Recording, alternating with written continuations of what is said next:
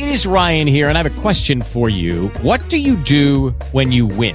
Like, are you a fist pumper, a woohooer, a hand clapper, a high fiver? I kind of like the high five, but if you want to hone in on those winning moves, check out Chumba Casino. At ChumbaCasino.com, choose from hundreds of social casino-style games for your chance to redeem serious cash prizes. There are new game releases weekly, plus free daily bonuses. So don't wait. Start having the most fun ever at ChumbaCasino.com. No purchase necessary. VGW Group. Void where prohibited by law. See terms and conditions. 18+. With Lucky Land Slots, you can get lucky just about anywhere. Dearly beloved, we are gathered here today to... Has anyone seen the bride and groom? Sorry, we're here. We were getting lucky in the limo and we lost track of time. No, Lucky Land Casino, with cash prizes that add up quicker than a guest registry. In that case, I pronounce you lucky. Play for free at LuckyLandSlots.com. Daily bonuses are waiting. No purchase necessary. Void where prohibited by law. 18+. Terms and conditions apply. See website for details. NBC News Radio, I'm Brian Shook. No deal has been reached between Ukraine and Russia after the two sides met for another round of talks. A Ukraine presidential advisor said, unfortunately, the results Ukraine needs are not yet available. U.S. officials warn troops could surround Kyiv by next week and seize it within a month. The Biden administration is hesitant about banning Russian oil imports. The White House said making such a move would lead to a further escalation of gas prices. It added that the sanctions are meant to maximize the impacts on the Kremlin while minimizing impacts on the U.S. and allies. President Biden is signing a bill ending forced arbitration in workplace cases of sexual assault and harassment. During a White House event, Biden said too many women are denied a chance to do anything about sexual assaults or harassment they may have faced. Between half and three-quarters of all women report that they have faced some form of sexual harassment in the workplace. Today, we send a clear and strong message that we stand with you for safety, dignity, and for justice. The bipartisan legislation allows victims to file lawsuits against perpetrators in court. Florida Governor Ron DeSantis is updating the First Lady's progress following her cancer diagnosis last year. Rick Hoschel reports. Governor DeSantis posted a video message with good news concerning his wife's health. After going through both treatment and surgery for breast cancer, she is now considered cancer-free. The governor also had a message for women currently battling breast cancer, saying his wife is proof positive they can overcome this. DeSantis said the First Lady still has more to do, but he's confident she'll make a full recovery. I'm Rick Hoschel. Renewable energy is hitting record levels in the U.S. A new report from Bloomberg New Energy Finance shows that solar and wind energy accounted for 13% of the country's power last year. You're listening to the latest from NBC News Radio. Early diagnosis of breast cancer is the key to survival. Test today. This health reminder from Leanne Thomas, Professional Realty Services, serving the Inland Empire with quality and pride. If you're in the market to buy or sell real estate, look to a name you can trust. Call 951-454-3805. Again, 951-454-3805. Or visit thejetteam.com. Like and follow them on Facebook. That's Leanne Thomas, Professional Real Estate Services, wishing everyone a healthy fall season. Real estate calibrate number 0170412.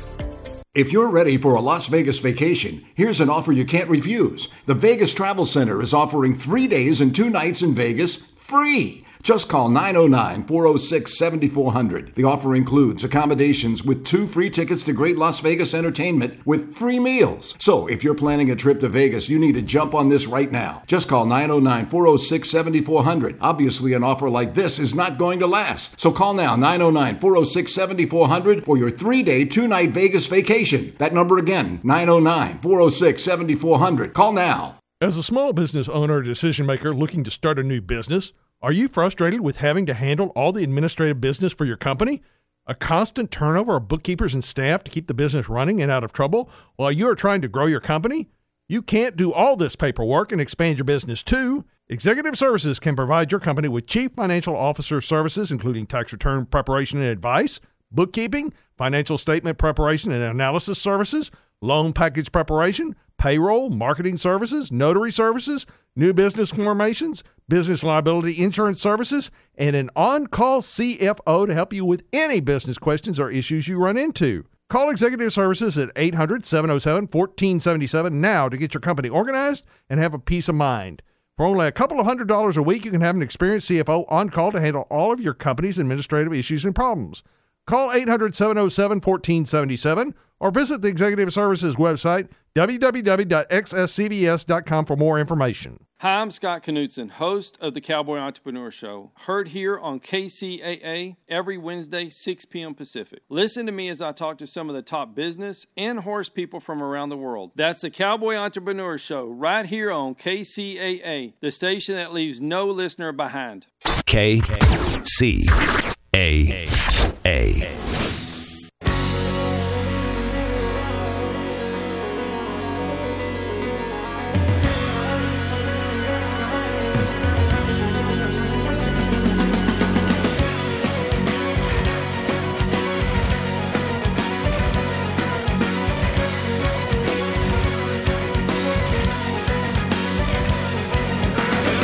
Live and in color from the NBC News radio broadcasting studios of KCAA, 1050 AM, 102.3 FM, and 106.5 FM, located in beautiful Southern California, and in parallel from the Turfs Up radio studio in Fort Lauderdale, Florida. Thanks for tuning in to the Water Zone Show this evening.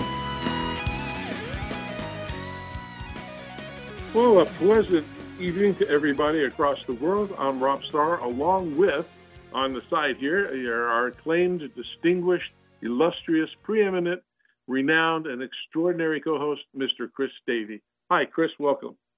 Thank you very much, Rob. It's nice to have so many adjectives in front of my name there. I think you make them up, man. You get word of the day or something? No.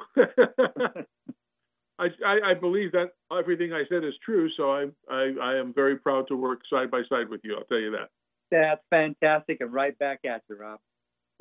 So what's new out in the California world? Like an absolute pendulum swing in terms of temperatures. I was just saying yesterday at this time, 6 o'clock at night, it was 85 yesterday, 55 today. Put that in your snipe and poke it. Wow.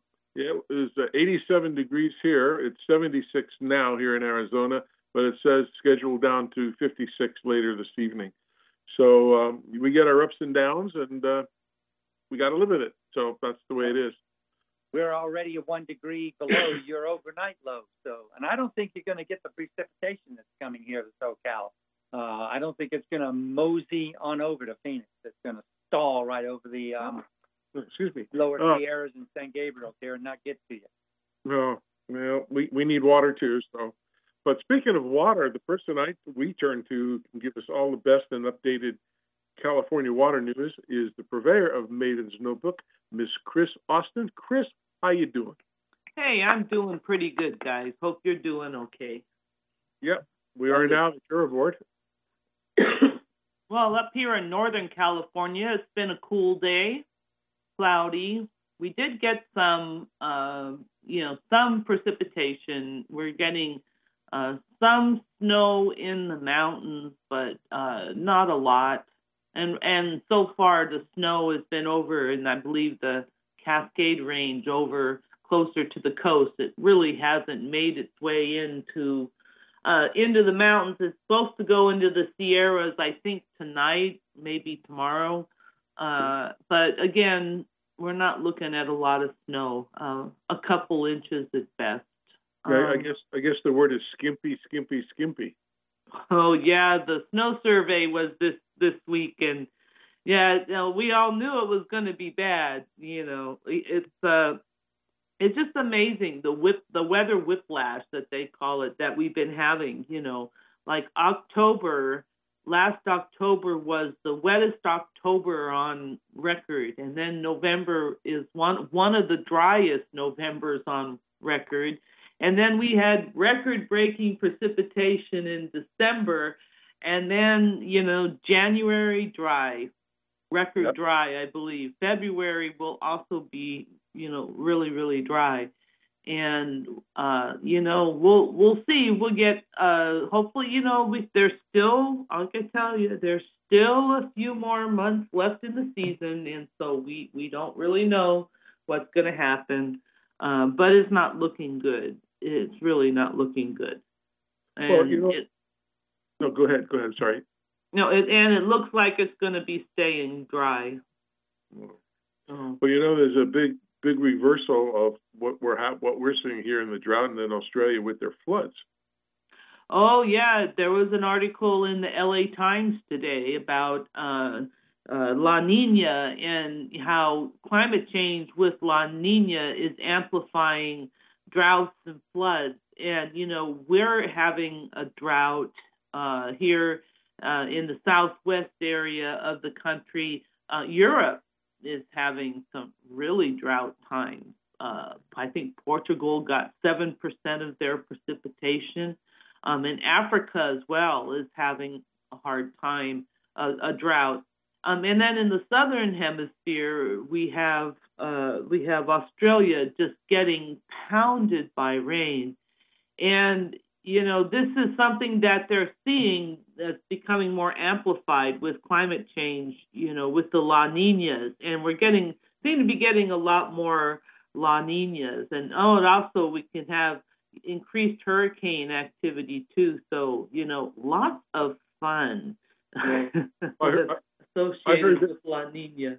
I heard they had an ungod amount of rain. Was like, I don't know if I'm correct in this. It was like 31 inches. Am I close to that? Or I did not see or recall in the quote on how many inches of rain in Australia here and there, but I do know it's like substantial. It's like raining and raining and raining and not stopping. And there's just a lot of flooding all over the place. So it probably could be, And this is the kind of flooding that also has happened here in California. Back in 1861, the big flood that we all talk about, it rained literally every day for 6 months, 8 months, I don't know. Some people even say a year. And Sacramento was completely flooded. This is before, we had levees or anything to any kind of flood protection, really. And the governor, Leland Stanford, he was set to be inaugurated, and he had to row a boat into Sacramento, and he was inaugurated on a boat in Sacramento. And they actually had to move the state capital, I believe, to San Francisco for 6 months while they waited for, things to drain out. So, California also has had a history of these flooding, and rains that just don't stop. Same with Southern California. So, it could be us. Yeah. Wouldn't be a good thing. But I remember when the drought hit, 2005, 6, 7 areas or 8. I remember the exact year. I was up at the state capitol, and they turned all the water off on the lawn, and man, it looked bad. I mean, it was like almost dead grass everywhere. Yeah, and we're kind of rolling into probably a little bit that this year if things don't improve. Farmers they also recently, I think last week, announced the water allocation for the Central Valley Project. That's the federal project that supplies most of the farms in the Central Valley and the Sacramento Valley as well. And for, those water contractors south of Delta, which is the San Joaquin Valley, again, they're getting no water, 0% allocation. And, one of the things that they tell you is that they have to make payments for, for the system. They don't get a break because they're not getting any water, because those are paid for by bonds, and bond payers need, people give the bonds need their money too. So, it's kind of ironic, but, So, yeah, there's no water for farmers in the San Joaquin Valley this year. Groundwater is becoming ever more restricted with the implementation of the Sustainable Groundwater Management Act. And Mother Nature is not helping us out very much here. So, yeah, let's talk about the snowpack too, Chris. I mean, the northern Sierras, central Sierras, skimpy snowpack, not getting the sort of snows that they usually get. Great November, great December snows, but since then it's been puny at best. Yeah, it's just drying up all over the place. It's really disappointing. And just to the north of us, I do believe, even perhaps as we speak, British Columbia and Washington are getting hammered by an atmospheric river. So, serious, they're getting all our precipitation, so. Time to build a tunnel. Well, you got to have water to put in the tunnel, so, Well, tell us what's going on with Lake Powell. That's kind of scary. Yeah. Oh, yeah. Lake Powell is set to hit a record low, and this is a big deal. Not so much for us down here in California, and even perhaps Arizona and Nevada, but for the upper basin states that share the Colorado River up above, Utah, Colorado, New Mexico, Arizona. I think. No, Arizona. You're in the lower basin, but those states, according to the compact, there's a certain amount of water that Lake Powell has to send down to Lake Mead, and when things get to a lower level, then it could mean that people in Colorado and other states might have to release water from their reservoirs to buffer up Lake Powell. And that has already happened once this year. It may be happening again. It's just, it just shows the continued decline of the Colorado River Basin. It used to supply, 7 states, and things are just getting worse. And when these reservoirs drop below a certain level, then it can also affect hydropower. And Lake Powell and Lake Mead have been really providing essential hydropower to the Southwest, including, Metropolitan's Colorado River Aqueduct and other places. If you're in the Southwest and everyone starts flipping on their air conditioners, then generally they're going to the hydropower and starting the hydropower, because you can't start up a turbine that creates electricity. You can't just start it up and start it and turn it off. It's not much more complicated than a car. But with hydropower, you can. You just open the gate, the water goes down, you have electricity instantly, and then when you don't need it anymore, you shut the gate, instantly it turns off. These turbines that turn to create electricity, it doesn't go that quickly, and so it's an important power source, for the Southwest and for a lot of people. So we'll see. So do you think they need to develop with all these different dams and such, instead of letting the water out into the bays and the ocean, that they got to find some other storage areas for these things?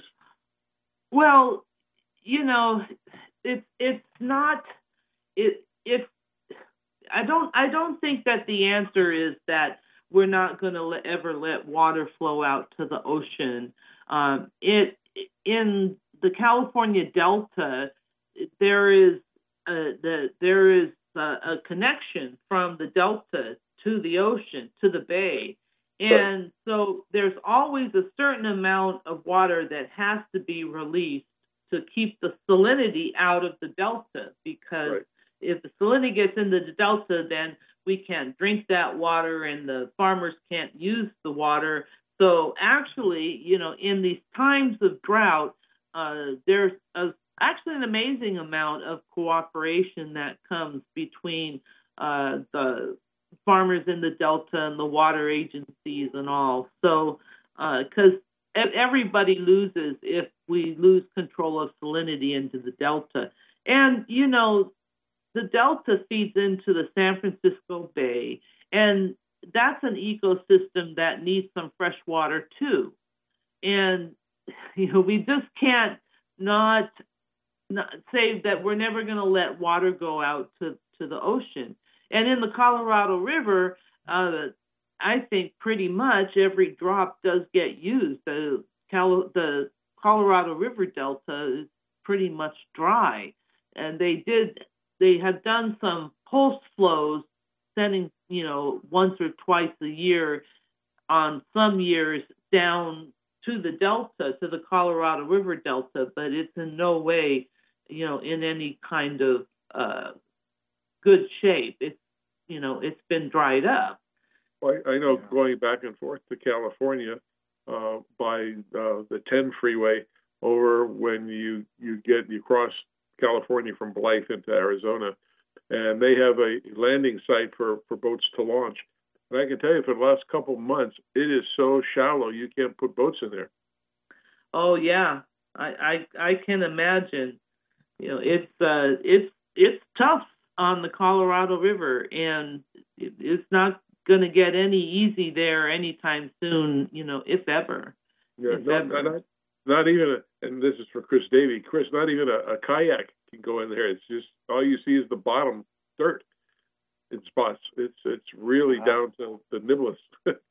Yeah, I mean, that's a scary thought. So, hey, Chris Austin, maybe we can switch over and talk wildlife a bit here, right? Because I did see actually two stories on Maven's Notebook this week. One about how wildlife managers are really breeding extra salmon in the hatcheries this year, and you think about the other story, which said the drought is killing wild fish, right? Wild salmon. So they seem to be polar opposites. But when you read the story, you learn that the extra production of salmon is because so many of the eggs that were laid by the naturally wild river, by the natural wild run of salmon, didn't make it. They didn't survive the drought, right? So in order to do that, the hatcheries are increasing hatchery production to cover the loss from the natural fish eggs not surviving the drought. Am I on the money with that? Yeah. Although we should say should point out that hatchery fish are actually very different than the wild fish, and we've tried forever to keep wild fish population as well as a hatchery population, and it's just not looking good for the wild fish population there. The winter run Chinook, which are below Shasta Dam. So yes, and so they're trying to boost production to make up for this. They grew more fish. They're releasing them. Also, I don't know, I think about 4 to 6 months ago, they also they decided they were going to boost hatchery production because salmon are an important part of the killer whale diet, the orca diet. And so in order to boost them, because the orcas are not doing well, then all the West Coast hatcheries are producing more salmon with the hope that there'll be more salmon in the ocean for the whales. So we'll see if that happens. And also another interesting thing that I should say is the Department of Fish and Wildlife, I believe, is funded a new project to take the salmon that are in the river, the wild fish population, winter run Chinook, I'll say if there's any left. But they're going to start a program where they're going to reestablish them up above Shasta Dam in the McCloud River. And above Shasta Dam, the water temperatures are a lot cooler, and it will really help with the survival of the species. But I think that these trap and release programs are really difficult. I mean, it's easy enough to get them up to the river, the adults up to the river, and have them spawn in the river. It is a much different task to catch the baby salmon before they go into the reservoir. And the idea is, they have this device that they're going to put in the river, and the salmon will get caught by the device, and they'll put the baby salmon in the truck and drive the truck down to below Shasta Dam and release the fish from there. We'll see how that works. Yeah. It's so interesting, Chris, because I've learned a lot. I'm an avid outdoorsman. Fishing is a part of that. That there's a ton of difference between the fish populations, including salmon, right, north and south of the Central Valley, because the fish that are way up in north, the winter run Chinook salmon, as you were just mentioning about, Shasta and Sacramento River and all of that kind of stuff, are different from the fish that spawn in the more southern rivers, right? So it's not the Klamath and all that kind of stuff are different than southern rivers, and those fish, the northern fish, are the ones that populate the ocean salmon population, where the southern ones are more the river fish. So it's just interesting to know it's just not one kind of salmon, Chris. It's a lot. Oh, yeah, and actually on these rivers, they do try to keep them, the populations separate.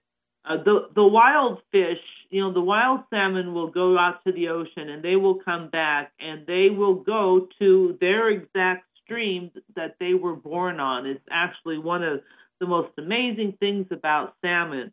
And hatchery fish, if they're released into the river, then they'll know to go to that river. But what they do with the hatchery fish in the drought years is that they don't put them into the river. They put them in a truck and they truck them down to the edge of the delta and they dump them into the delta there. And that is to help because, perhaps the river conditions are so poor that they don't want to put them into the river. So they take them down to the delta. But then when those fish come back, they don't know where to go. And so they literally go everywhere. And, hatcheries, actually, they know this, and they will separate the fish that come in that don't belong from that particular river. They're tagged, or if they're otherwise unsure, they'll actually genetically test the fish before they'll use those eggs. And they'll move them back to whatever hatchery they're supposed to be at. But it really becomes a mess. The reason why they try to keep these things so distinctly separate is because genetically, you don't want these things to mix. You don't want to homogenize the population. You want to keep them, No interbreeding. Yeah, we're with salmon, it's very. You want to keep them separate. You want to keep them, each run genetically strong and diverse. So, salmon there are an amazing creature. Absolutely. Well, one last story that got my eye was a gentleman, a water manager from Tulare Irrigation District. I think his name is Aaron Facudo. And I guess he's frustrated about the discussions in Sacramento that's going over about reforming water rights. Yeah, there was a report that came out. They brought together some lawyers together, legal minds, to kind of take a look at California's water rights and how might they be updated for, to incorporate climate change. And he's not happy with that because he thinks like there were some recommendations they had, I think, for to open up more water rights for fully appropriated streams, and excuse me, and other things. He says, what did he say here? Oh, the problem with the white paper, he said, is the authors have never, excuse me. He says the authors have never managed a molecule in their lives. That's cute. I like that. Sorry, something stuck in my throat. You don't have a touch of the COVID, do you? Oh, no. Good.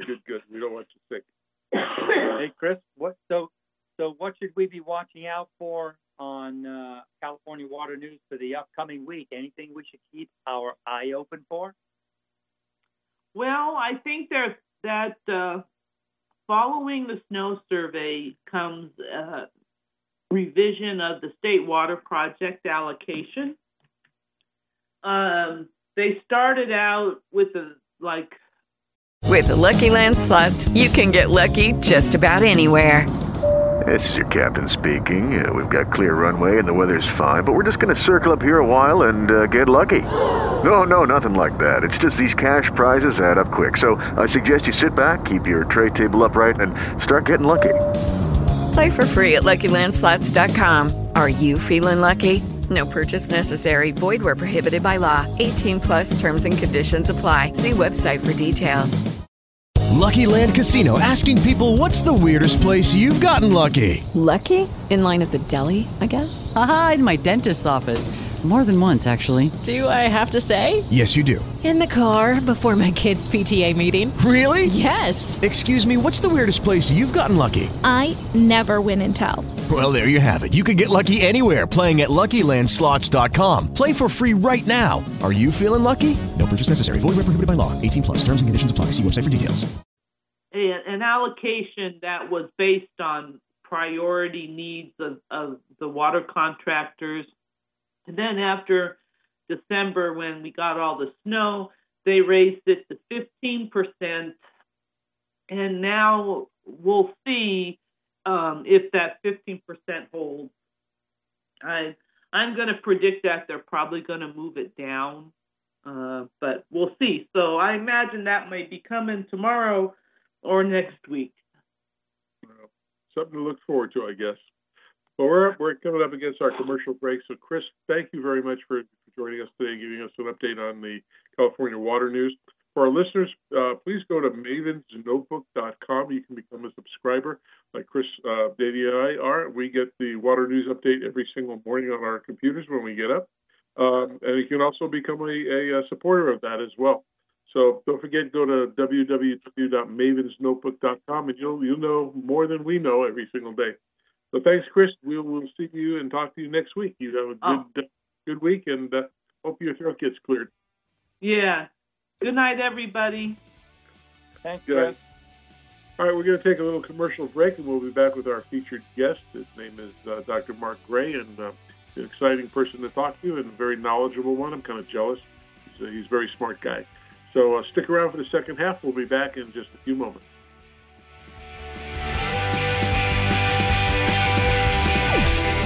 This is 1050 AM, KCAA Loma Linda, and 106.5 FM, Yucaipa. Are you presently part of the irrigation industry as a worker or business owner? Do you want to learn how you and your staff can boost your knowledge and productivity? Then you should check out Irrigator Technical Training School. Irrigator Tech is the leading source of quality instruction serving all facets of the irrigation industry. Their courses provide a basic, easy-to-understand approach that raises the skill level, competency, and professionalism of landscape and irrigation personnel through practical education and services. Irrigator Tech combines classroom and real-life hands-on training, leading to a well-recognized certification that both customers and employers demand. Irrigator Tech's specialized courses can help you quickly become a certified irrigation auditor or a certified installer, repair, maintenance, or backflow technician. Courses also include certificates in smart water application or becoming a certified tree worker. Most importantly, all certifications are state recognized, and Irrigator Tech offers annual renewal classes to help keep your certification up to date. So whether you work in California, Washington, Oregon, Nevada, or Arizona, there's an Irrigator Tech class near you. For more information on how to jumpstart your career, call Irrigator Tech toll-free 866-614-1755 or visit them on the web at irrigatortech.com. That's toll-free 866-614-1755 and on the web at irrigatortech.com.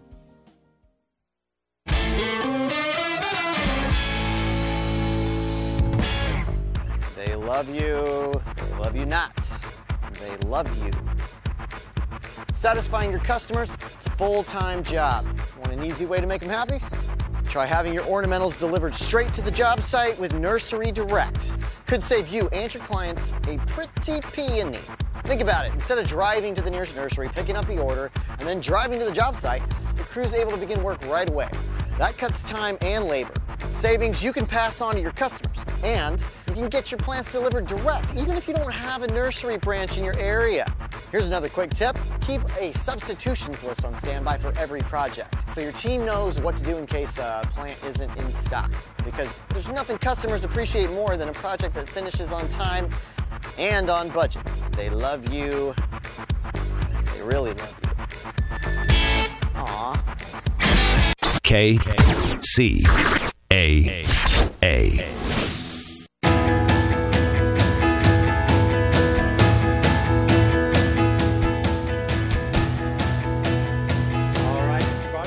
Back to the second half of the Water Zone. I'm your host, Chris Davey, here in my home studio in Southern California, along with Rob Starr, my co-host, who's at his small studio in Arizona this evening.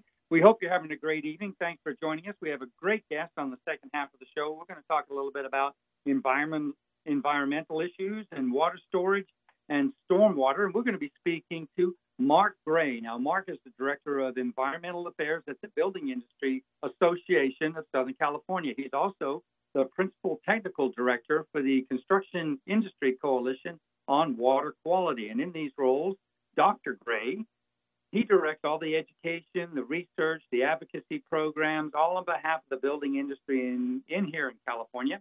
And their primary focus is on water quality and water supply reliability. Yeah, let me add a little bit more about Dr. Gray. He's worked in the fields of water and air quality research and regulatory affairs for the past 30 years in the Pacific Northwest and California. And before he joined the BIA of Southern California and being the director of Construction Industry Coalition on Water Quality, Dr. Gray operated his own consulting practice and was director of technical services for Sinagro Technology, the nation's largest organic waste recycler.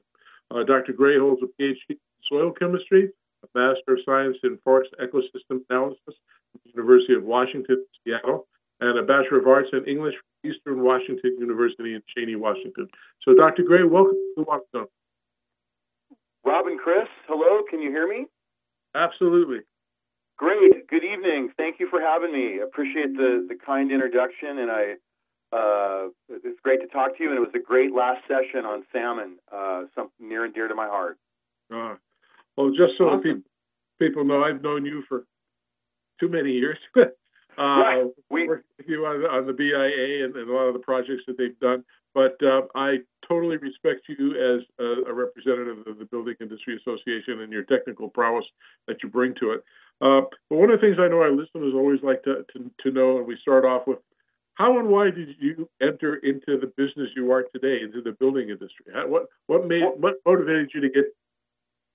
Well, that's great. That's a good question. And what I did, my training was in organic waste recycling, and where my university training was focused, and that was real specific and somewhat narrow in scope.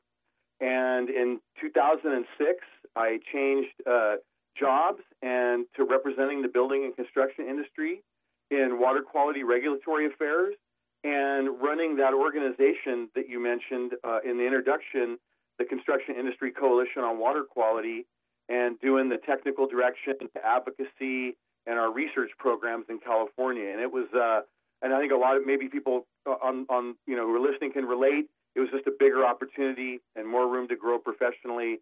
So I jumped at doing it, and it's been it's been a great ride. I started in 2006, and I'm going strong here in 2022. Oh. And go ahead, Chris. I'll let Chris ask some questions.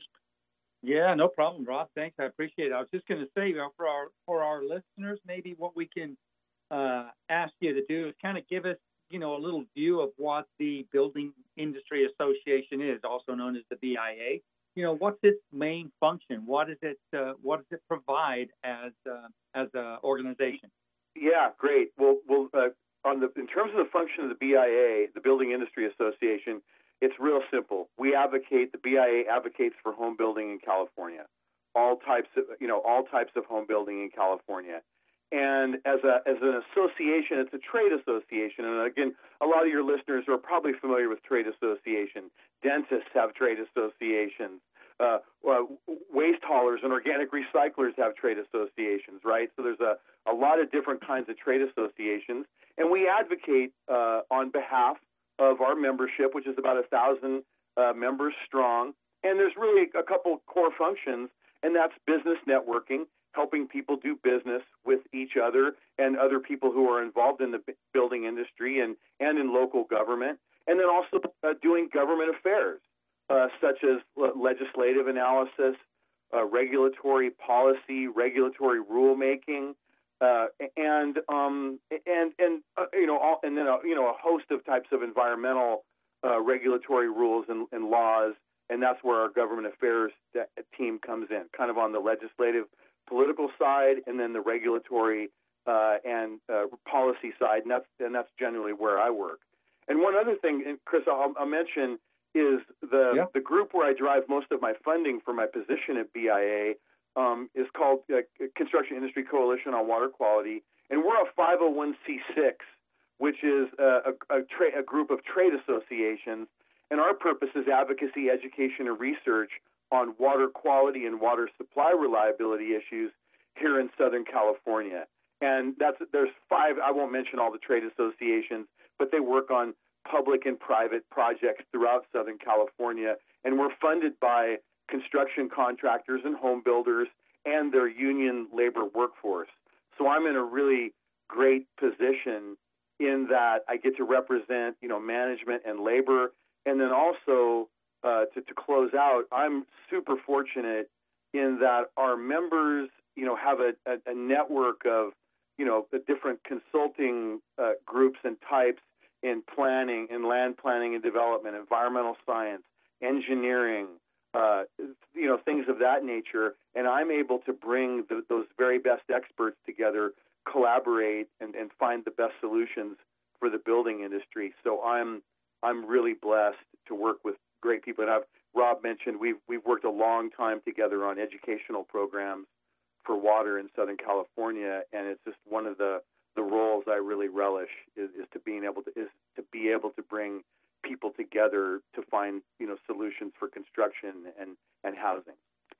And just to inform our listeners, we're you guys are having a symposium coming up in August. Maybe you can just kind of mention that and give Well, great. Rob, thank you so much for mentioning that, because I definitely want to make sure your listeners know about this. For the better part of the last 15 years, the BIA of Southern California and our Baldy View chapter, which principally works out in the San Bernardino area, in the San Bernardino County area, both down in the Santa Ana River area and then up in the high desert area. And we have been doing producing a water conference that brings together the very best local and statewide experts on water supply reliability every year in August. And our conference this year is on Friday, August 12th. It'll be at the DoubleTree in person at the DoubleTree Hotel in Ontario, near the Ontario Airport. And just quickly on that, what we really like to do is focus on, the top issues that are going on each year, and really drill down on those with an eye on how it affects building and land development. And it's also a major collaboration we do with local water agencies and districts such as Inland Empire Utilities Agency, Mojave Valley Water District. And if I don't mention everybody out in the area, I apologize, but those are just a couple, that we work with. And so we bring we have a planning committee. We bring together quite an agenda each year. It's a half-day conference, jam-packed with information. And just as an example, last year I moderated a panel where we looked at the very latest in landscape architect designs for zero-water landscapes. We looked at a home builder's perspective on how they secure long-term water supplies. This is a large statewide and national home builder who they've spent a lot of time working on long-term water supply planning. And then we also cover a lot of legislative and legal issues as well. So this conference, just to end it, I could go on longer, but it really brings together a lot of, top professionals working on California water issues. And this year, Rob, as you know, there's no end in topics. The ongoing drought obviously is a big issue. Maximizing storage in our state is a big issue, and here locally, maximizing how we're doing stormwater capture, which also augments water supplies, will be a big issue as well, and along with many others. So thanks for asking about that, and that's a real it's a very educational event. Oh, you're most welcome. And from the beginning, the company we work for, the Toro Company, has been a long-term sponsor of that event. And Chris and I have been there and attended, and I also had been on a moderator in a couple panels over the years. So we love doing that stuff, and it's a great way to get the stakeholders and people with more knowledge in water to come out and give their opinions and tell us what they know. So. Well, right, and the thing, to add, and thanks I'm glad you mentioned Toro and the other private businesses, and folks like you have a connection to the everyday work world, right? Some of us, I float between, the policy level and government affairs and companies and but don't touch the citizens and the people working every day, and having folks like you and other companies who do that make sure what we're doing is grounded in reality, right? Because if you're not doing that and bringing the right people together at these conferences and educational events, you're just talking to yourself, and that's not a good that's not a good outcome. No, Chris, going to throw some questions out. Well, I was going to say, we've talked a lot about who you work with and kind of functionally what you do, but maybe another way to look at it is kind of get into the issues that you deal with, right? As an auspicious of the building industry, what are the top issues that the BIA is involved with? Yeah, well, and some of them go a little bit. They relate to or go beyond water, but I'll cover those. That's a good question. And the number one issue really on our agenda is building 3 million homes during Governor Newsom's tenure, which he laid down the edict that we need to build 3 million plus new homes, and so our industry is laser focused on trying to do that in probably one of the most strict states in the nation when it comes to rules and regulations on building housing. And I work every day in that arena and can speak to that. Number two, we're as an industry working real hard to meet the greenhouse gas reduction goals and complying with the California Air Resources Board and local air boards restrictions on where housing can be built. And there's a big intersection there with local planning and CEQA and how that's evolving over time, and the change in how our tax structure works through gas taxes. Because with more electrification, there's less fuel tax, and so it has some major meeting the greenhouse gas reduction goals has major spillover, and our advocacy group, others that I work with in our organization, spend a lot of time on that. And number three is what we're talking about today, and that's improving water quality and increasing water supply reliability, and what we can do at the building industry to make a difference and ensure that we've got sustainable water supplies for us and our families in the years to come. So those are really the big three, environmental related issues and that we're dealing with right now. Your organization has some advocacy programs that you highlight. Maybe you can touch on some of those that you do. Yeah, you bet. And the way we're organized to tackle, and that relates to the previous question, the way we're organized to tackle information, we have a government affairs group, and part of it covers local and state political action and legislative affairs. And they work both in Sacramento and down here in Southern California locally on individual races in cities, the assembly and Senate districts, and then statewide as well. And then we have a legal advocacy group called the Building Industry Legal Defense Foundation, and I work closely with that group on certain water quality topics that move into the legal arena, like Clean Water Act enforcement and Clean Water Act compliance. And our legal advocate, the BUILD, has been around for 30 plus years and really does a great job representing the building industry. And then finally, our advocacy group, we've got a couple that I mentioned are through our industry fund partnership. We have the Construction Industry Coalition on Water Quality, where we advocate for water quality issues on behalf of building and construction. And then we have a companion organization called the Construction Industry Air Quality Coalition that focuses, as I said earlier, like on greenhouse gas issues, construction vehicles, diesel regulations, air quality and particulates, things of that nature. So we've got some, because the issues, and as your listeners who care about water and care about development and the environment know, there's just a lot of different topics and a lot of different subject areas that you have to cover if you're going to do business in California that crosses a lot of different environmental boundaries, right? Transportation, water, and air quality being, three big ones. Yeah. Agreed. Hey, so Mark, let me kind of just, I'm going to jump right into, the one of the bigger subjects here, and it's definitely a big subject in California, and that's water storage itself. I heard you mention it just a little. I'm glad you brought that up. A little bit.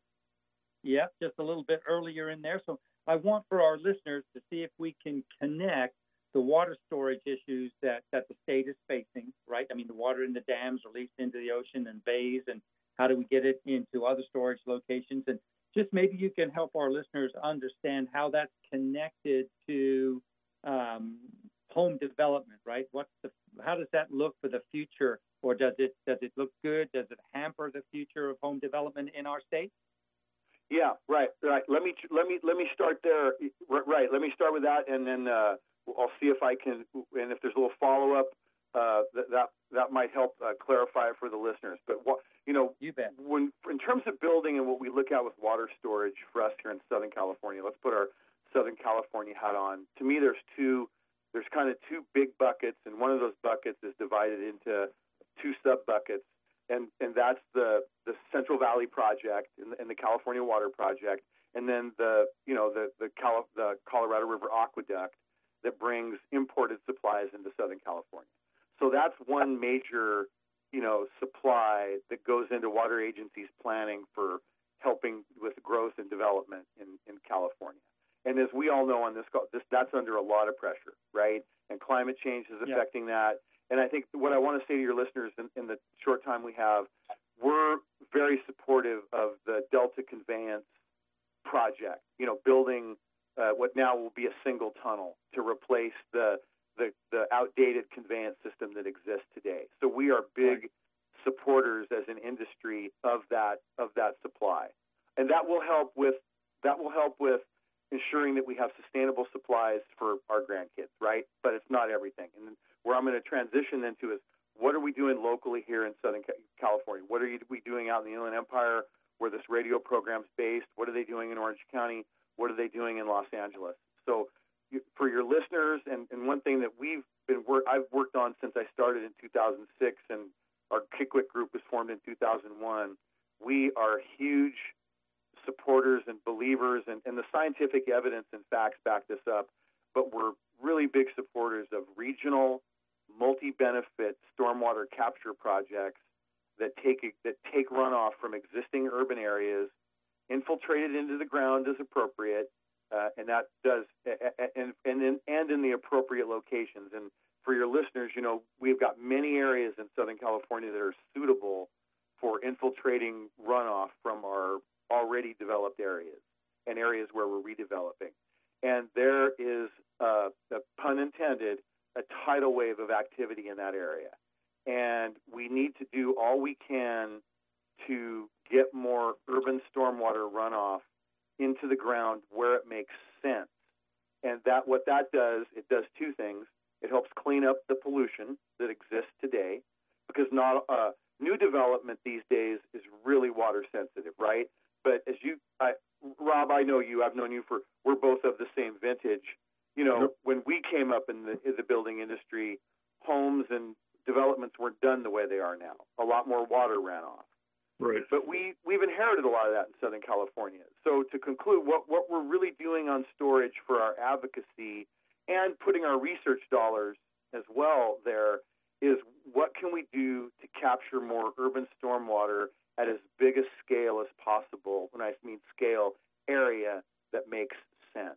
And what that does is it helps augment our local water supply so that when we're in these drought years, like which we seem to be perpetually in, that we're doing everything we can here locally to help build up, a sustainable supply. So storage and capture, and if I have just 15 more seconds, I also, for your listeners, there's also a great deal of work going on wastewater recycling, from our homes, sewers, and runoff, wastewater from our homes and buildings. There is a tremendous amount of work going on. How do we better use that as well? And that's very exciting and something we'll all benefit from as Southern Californians by doing everything we can to recycle our water. Do you think that non-potable water with builders going in for landscaping thing, you think you'll see more of that in the future? Or without question, yes. Well, I think we'll see more, but you know what I think? Instead of separate purple pipe, which when I came up in the early 2000s, for people who know, I probably used a little jargon there, but there was a push to provide, separate treated wastewater to homes and developments and business parks and the like.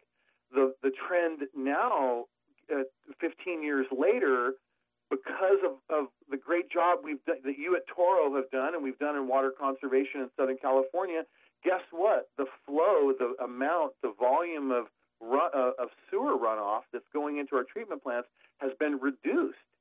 So they have all this excess capacity that we can now use as a society that we've already paid for, both accepting dry weather flow, like when you have some excess irrigation runoff or rising groundwater, that water is collected and sent to the treatment plant. And then now when it rains, our treatment plants, because we've done such a good job on water conservation, they got a little more room when it rains to accept urban stormwater.